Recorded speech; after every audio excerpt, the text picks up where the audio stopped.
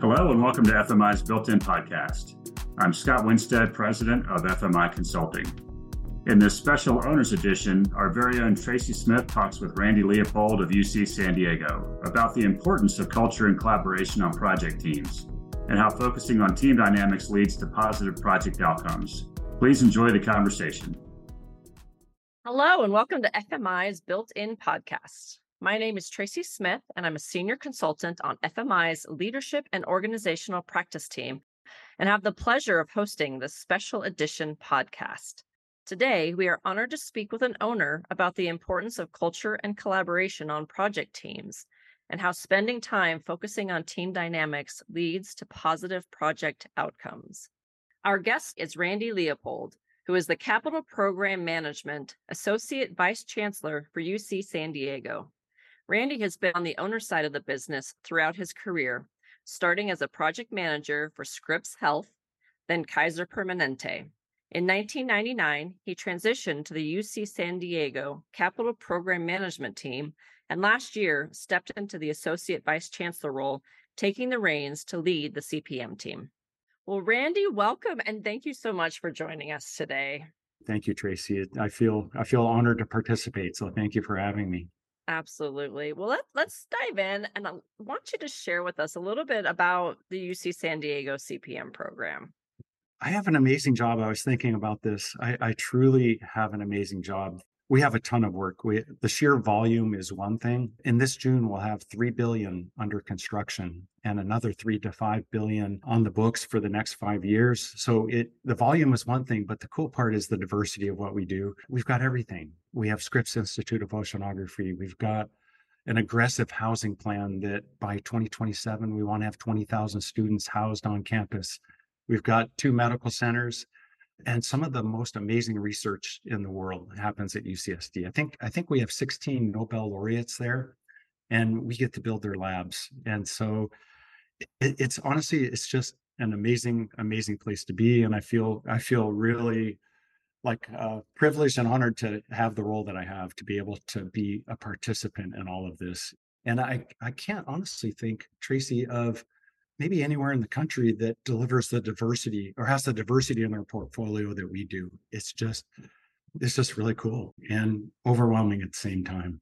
Very good adjectives, because I know when I'm out there visiting you and your project teams, right, you just see all the things going on across the entire campus. It's pretty phenomenal, all the work that's getting put in place and within a small swath of land, right? So just navigating that, all those stakeholders is really impressive at how well you all do it.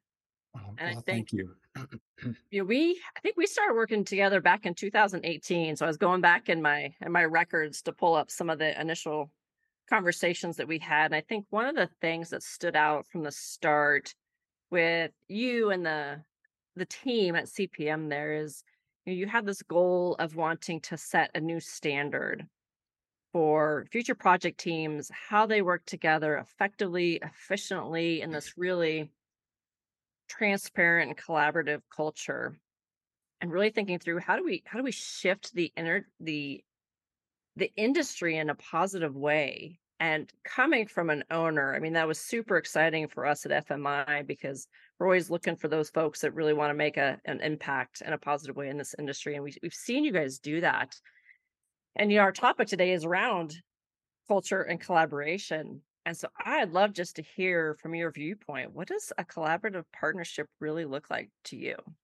I guess I've always had this belief, and some of it maybe stemmed in my own insecurities, that I could never go it alone, and that there was all this experience and history and knowledge that's out there that can be tapped. And you can choose in a project management role, you can choose to be the guy who knows it all. And you're the director, and you can point things this way and you have the answers to everything. Or if you're a little more on the insecure side, maybe as I was particularly early on in my career, I needed these people, and I needed to find a way to tap their knowledge and to draw them in and to be a part of something great. And that was what I felt was my only path to success, was to engage everybody around me, tap their knowledge, and be comfortable with the fact that I didn't need to be the expert in all of it, that I really just needed to find people I could trust that could bind with me in a mission, in a direction, and be an extension, understand the goals, and be an extension of our staff, to be truly to be one team, not a bunch of people rowing in different directions, but all headed in the same direction. And I think I built my entire philosophy around building and construction around all of that. I've also seen the weakness in construction in the industry in itself. I think ever since World War II, I think low bid kind of happened around that time, or began around that time, is to be a popular and maybe the only delivery method.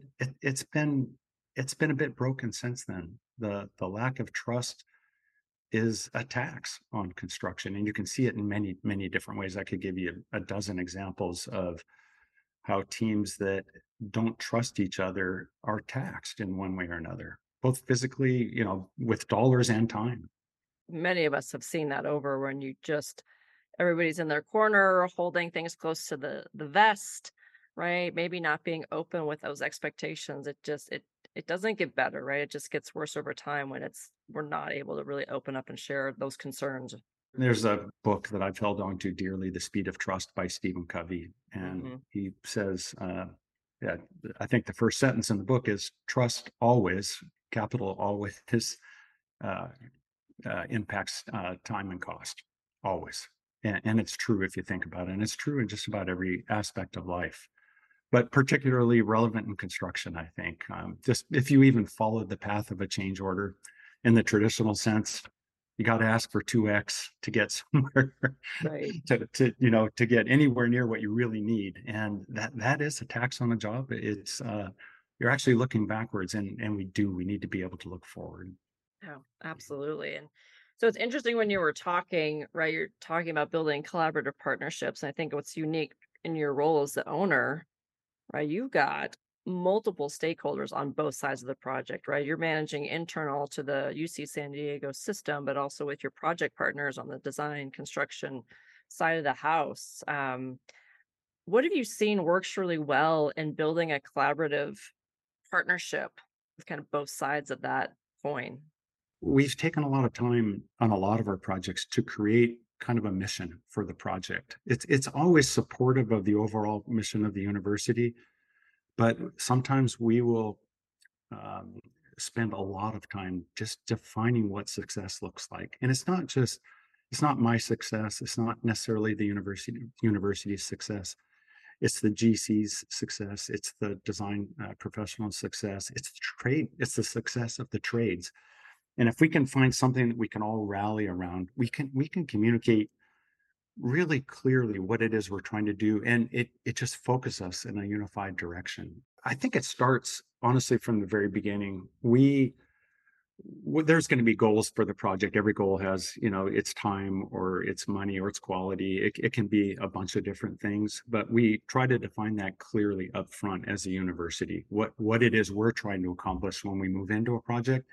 And then from that point on, it becomes finding people that can help support that. We just need to be very clear about what it is we're trying to accomplish. We will engage the design professionals and the builder in creating a mission, a project specific goal or mission for the project. And we've been really successful that way.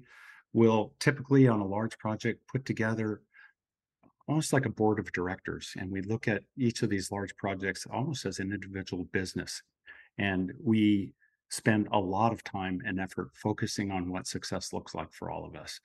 And it's been really effective. And part of that, it's not always just what we're building, but it's why we're building it. And I can think of a specific project. We're building a vision research center, and that team has rallied around the notion that what happens in that building is going to cure blindness. And they're very literal about that. It's not a pipe dream. That project really will impact um, the or head us towards the true cure for blindness. And so that team is literally rallying around that cause. That what they're building is not just plaster and metal studs and curtain wall. It's really the place that's going to allow this to happen. And so the bigger why is really instrumental in the success of any project, I think. And I'm not really talking just about the leadership team or the execs there. I'm talking about every person that walks in that building will know exactly why they're building that building. And it's extraordinarily powerful. It truly is. Yeah, I was with one of your project teams last month, and we were starting on that process of creating the vision and just the excitement from the entire group on what that looks like and their desire to make sure that every person that comes onto that site to help build it understands that is so powerful to see. And I'd be curious if you have any examples top of mind where you've put that in place. And as the team has run into friction, as is going to happen on any project, how that has helped them move through that, maybe that friction and challenge faster. Yeah, one project comes to mind. We're building a heart hospital, the Sulpizio Cardiovascular Center, and e- every single person that walked onto that job, and I mean that quite literally, during their safety training and their orientation, we showed them a video of the physicians and what they were going to do inside of that hospital, the lives that were going to be saved, and how eventually it could actually touch each one of us, that we may all either be there or have family members that are in there. So everybody knew exactly why they were out there and how they were actually impacting the community. One of the things we did was a family day where, kind of in the middle of after steel was up and we were doing some framing, we shut the job site down over the weekend, did a massive cleanup, and we allowed all the trade to bring their family members out to show, so they could show their families what they do. And take it, it was a tremendously powerful event that let them show let their families be proud of the work that they were doing out there. Now how that impacted us was after we had the building up, it was fireproofed, and we're standing studs. The fireproofing began to peel off in certain areas. It bubbled. And the short version of the story was we fireproofed that building twice, Mm. um, completely. Every single inch of fireproofing was inspected, tested, and replaced or repaired. And the team rose in a way that I've never seen before to meet that challenge. It wasn't the fireproofing guy's problem. It wasn't, in this case, DPR's problem. It was our problem to solve. And I'm being quite literal here. We put a group of all the significant trades in a trailer, and we just talked about, how do we move forward? How can we solve this issue? It was no one person's issue. It was our issue. We owned it as one team. And I will never forget the power of that. And we finished the job on time. Despite all that, we finished the job on time, within budget, actually a little bit early. And as painful as that was, and it was extraordinarily painful, I will always look back on that as the thing that, as one of the most challenging and rewarding times of my life. It and actually that memorialized what I believe about teams. And ever before that, but ever since then, it's been my mission is to um, help others see the power of what a team really can do when it's a high trust, high relationship team like that was. Yeah. Love that story. Thanks so much for sharing that with us, Randy. And it brings to mind, you said earlier, there's a little bit of a culture and just in the industry in general that's really this hard bid, I've got to protect my own mentality. How do you lay down these expectations for maybe a new design team or a contractor that you've never worked with before to set those expectations of this is going to look and feel differently? And how do you get them on board? Well, we created our point of view. That was our way of creating some memorializing who we are and what we believe. It's been a tool that we use for accountability. We want to hold people accountable to that, and we want to be held accountable to that. It's the tool by which we describe who we are to the community, who we are to potential hires, and we are looking for partners there. So before any kind of qualification based selection or any kind of team selection, we tell them who we are.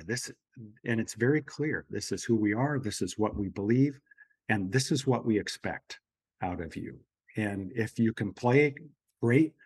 But if it doesn't look like this is in your bailiwick, then now's the time to step out. Because I mean this truly, we literally hire and fire by that. If uh, it talks about integrity, it talks about respect, it talks about treating people fairly, it talks about stewardship, it talks about appreciation. The irony of it was, we're project managers, there's not a single word in there that talks about schedule or budget, not one. Because the belief is, if you can create this type of team, and if you can embrace these behaviors, and at the end of the day, treat people fairly and create an environment of safety and trust, the schedule and budget is just a result, along with 100 other things that you get that you didn't expect that are all positive. Um, I, to be honest, I would view it, I would not view it as a success with any project if the project finished on schedule and on budget and left bodies strewn behind it. It just, it's a short game.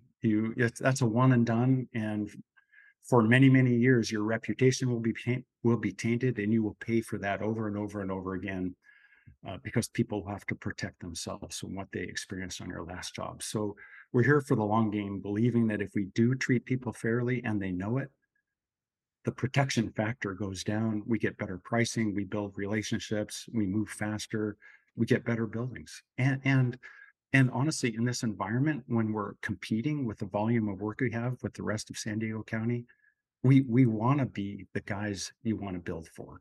We want to be the preferred client.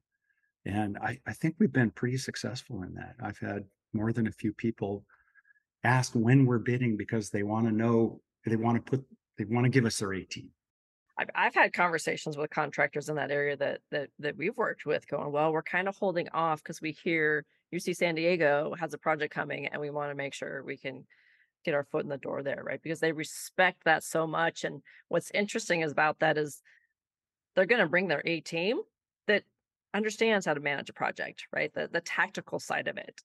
And it's that extra collaborative team focus is what separates the good from the great. And I've seen that just do wonders for you all in multiple projects. Yeah, there's nothing I like hearing better than somebody who says that they're holding out their good team for us. Right. And that we get the good number. Yeah, I mean, it really, it's exactly what, it's kind of the benefit of all of this, I think. And it's what makes the journey enjoyable. Well, and to your point about not leaving bodies strewn everywhere, right? Like they've been through it before and they know what great looks like. I don't know how many project teams I've talked to on your campus. They're like, man, this is such an awesome group of people. Like I would give anything to do a project with this group of people again. That speaks volumes to what you're able to create on those sites that I know all of them are very high pressure, time sensitive, a lot of stakeholder management going on. And yet they're like best project ever. It takes an owner and certainly a builder to embrace this 100%. And if there's a bit of weakness or a chink in the armor of either, it can fall apart fairly quickly. It's also really, really, really difficult to undo decades of tradition and history and dysfunction. I'm kind of on a different note. I'd love for you to maybe share some of the biggest challenges that you face as an owner. And what is it that you want your partners to understand and kind of what that feels like from where CPM is sitting? Well, certainly the economy and the marketplace and the world right now are way on everybody's mind. I don't think we've ever been in a place like this before where there is no crystal ball. Well, it's all a crystal ball, I guess is probably a better way to put it. And forecasting the future, which we have to do every day. We always have to be able to let people know what their building is going to cost 4 or 5 or 6 or 7 years from now. And that is extraordinarily difficult. I'm not sure there's even a way to really do that. So the best we can do there is to be as clear as we can about what our assumptions are moving forward and get some buy-in from people we work with about this is our strategy. We're super aggressive. We're going at 3% a year to midpoint, or we're going to be super conservative. And dump a bunch of escalation in it. But each of those comes with pros and cons. So when we're looking for, what I really look for, um, strength of pre-con is really, really something where I think we've all been a little weak in, to be honest. We utilize almost not exclusively, but a lot of integrated CM at risk. So the idea is we bring the architect and the builder on almost at the same time, believing that having the builder sit there to just give us real-time cost information and constructability and advice about where we're headed. I It hasn't been quite as successful as I would like to say it could be.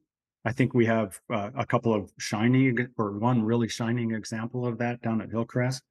It's a $550 million job that, mm, with some really thoughtful and engaged pre-con, we managed to ride through COVID, and we're in construction now. But from 2019 till now, we're still on the same budget. We put together just a really thoughtful GMP on it, but that's the anomaly. And I think it has to do with a bunch of things. Um, it's the marketplace, one, but it's also being able to help the builder understand what it is we're looking for on the front end. And to be honest, there's the things they can see on a drawing, and then there's the things that probably will be, and then there's the things that could be. And most everybody's pretty good at the what is and what probably will be. I think there's a real reticence about the what could be part of it. The things that they incurred on their last job that might happen on this specific site. And that's the success of pre-con in my mind, is being able to look at all three of those things. But it's not easy, and you have to create a very special and safe environment to allow someone to tell you all of the what could be's, because oftentimes you're going to far exceed your preliminary budget just in putting all those things on a piece of paper. It's scary.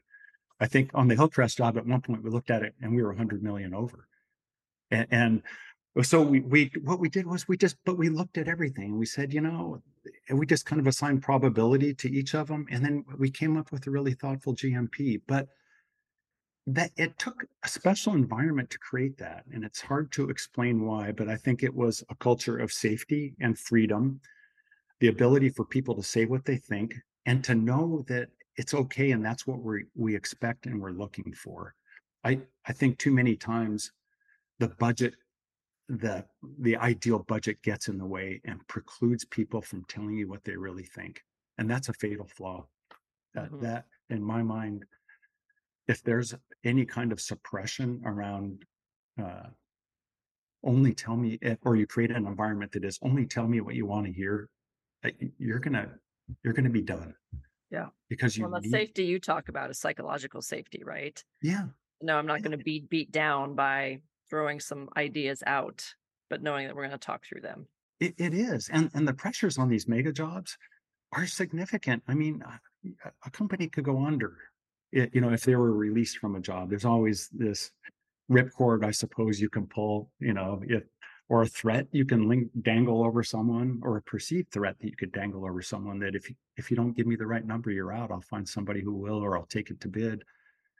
But that's a failure just in and of itself. So I think you just have to let them know that you're actually looking for them and expect them to help you be proactive and look out front. Um, that's one of the biggest things, I think.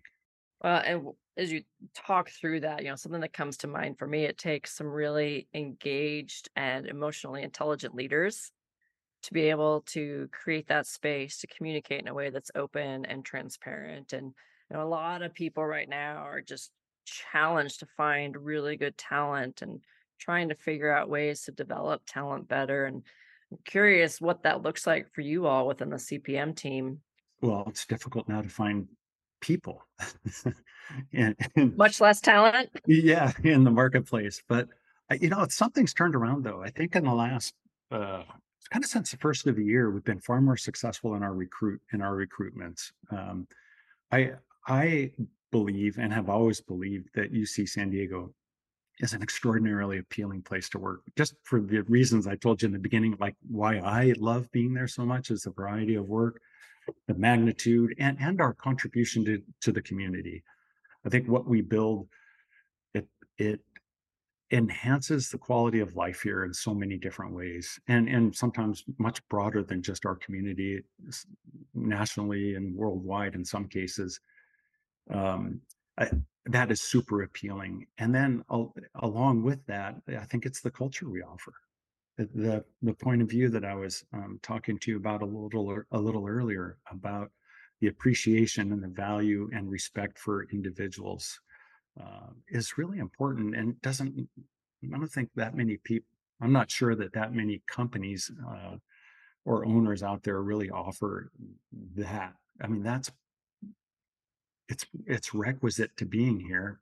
And part of that too, you'd find the word enjoyment somewhere in our point of view also, that we really want to be able to enjoy the time together, that it would be amiss if we looked back and just said, man, I can't, or I'm so glad that's done. And I've been on a bunch of jobs where people don't want the job to end, that it becomes this journey that you can savor every single day.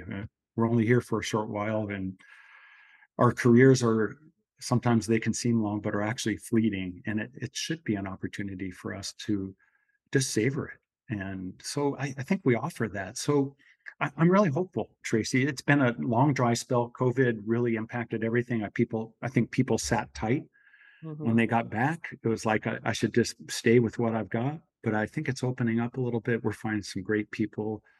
And as I said, part of working here is it's the culture we offer, but it's also what we expect from them. So I think we're doing well on that front. I To- appreciate you sharing that. And I love the sentiment of, hey, we can have some pretty high expectations for ourselves and still really enjoy our team and what we're doing all at the same time. yeah, It's it, super rewarding to work in an environment like that. Well, I'd love to get a little bit of a peek under the curtain as well around what conversations are going on within the owner community around collaboration, around creating a more open, high trust project partnership. well, that's a good question for me, because we've been doing something since March of 2020, when COVID hit. There was this, what the heck do we do? How do we build? We've got 800 people out on site. What do they have to do? So in March of 2020, Eric Smith, my predecessor, started Builders Roundtable, and we brought in 5 or 6 of the most prominent builders in San Diego, and we just tried to figure it out together. And it was really kind of cool because they're in competition, yet we were all sharing best practices because nobody knew what to do. How do you get on a job site? Vaccinated separation, elevators, man lifts, all of that was out there. And so for about a year, maybe a year and a half, we met solely focusing on kind of COVID and the reaction to it on the job site, and then the reaction of the marketplace to it, and all of the things associated with COVID. Eric left in December of 2021, and I picked up this role about that time. And COVID was kind of, a little bit in the rearview mirror at that point, and but the marketplace was going crazy. So we took that same group and we started to morph into, God, what's going on with escalation? What are you doing about the marketplace? How are you providing numbers, in this world? And it's we've been doing that for about almost a year and a half now. We meet bi-monthly. The group has grown to 9 different general contractors. We added SDSU and Palomar Health in as owners, and we sit every other month and we talk about things that are really important about the industry now. And I love this aspect of it because we're tapping into all of this experience about what kind of delivery models are best. What are the pros and cons of each of the delivery models? Where are the weaknesses? How does our process impact you as a builder? Because we want a level playing field. We don't want to give an advantage to anyone. We really want to level it out. So what are the things we can do better? And so we've been for the last, like I said, for a little over a year, we sit and we talk and we brainstorm. Usually I'll come with some kind of pose a question to the group and we show up and we debate it. And the synergy, at first it's a little awkward because some of this is Right. proprietary stuff for some of these firms. But I think it's gotten to a place where we all recognize the benefit of it. And it's an opportunity for the owners to hear and express our concerns and our dilemmas. And at the same time, sometimes we can overreact to our concerns or our dilemmas by creating either a contract or a process that really skews things. And so we get this real-time feedback and dialogue. And I think I think we will make an impact to the industry through what hopefully we can, but what is happening within that group, the things we're talking about and the insights we're having and the growth we're as owners in understanding the complexities of this business. It's one of the things I enjoy most about my role now is having the ability to put this together, steer a conversation, educate me more. I've always kind of thought, well, I'm at the latter stages of my career. Maybe I know enough, but every time and really every day in this job, I learn more and more of the things that I didn't know. And I'm fascinated by project delivery. I'm kind of fascinated by how we kind of got to this place where construction's so much different than every other business and the lack of trust that is prevalent within the community. I think we can fix it. I think we can model it, but we need to understand each other to be able to do it. I can't do it. I can't make it up and do it by myself, and I don't think they can do it without us either. So the synergies that we get, it's really amazing. The one piece we're missing in that group are the design professionals. Okay. Um, yeah, and I've thought a lot about that too. And I think kind of opening it up. Right now, I'm just trying to manage the size of it and make sure that we're functional. But I can see the group growing and diversifying a bit, and even bringing in the trades, which is a mystery to all of us, I think, about because they procure work in a little different way. So super exciting about and personally excited about that. Yeah, I so appreciate you just taking that leadership role there and figuring out, hey, how do we continue to test the waters, build relationships, and make this industry better? Yeah, our delivery models have actually changed as a result of that. Like I think we're able to focus more on the things that are going to make more of an impact positively for both of us. We're not here just for UCSD to be successful. Success is all of us being successful, and so again, it's fun and it's exciting, and I think it's productive. And what's cool is you guys have proven that's true. We can Yep. make it successful for all. Well, that's good to hear. So, as we wrap up, any other thoughts around just what you've learned of experienced or wisdom you'd share with our listeners around creating high trust collaborative partnerships? Yeah, don't laugh it off and don't minimize it as being a kumbaya. It's none of that. It I've struggled in the past because I feel like I've been called the love and respect guy or the trust and respect guy. And fine, I hate that. But I think you could look at the results that we've received that we've gotten here and say, well, there's something different. I this The power of people is extraordinary, and you don't have to. The contract is important. I mean, we all need a contract, but I don't think the delivery model nor the contract is nearly as important as the dynamic that a sophisticated and enlightened owner can create out there, and um, that the behaviors that you can hold people accountable to, if you're clear about what those behaviors are and you're thoughtful about what they are, that the byproduct of all of that is something like I mentioned earlier. It's not just the ability to meet a schedule and a budget. It's something far greater than that. The it's when it hits the fan, and it will. Every single It will. project at some point hits the fan, and if the response that you get to that is so extraordinary. It's not people running for their corners and starting to write letters.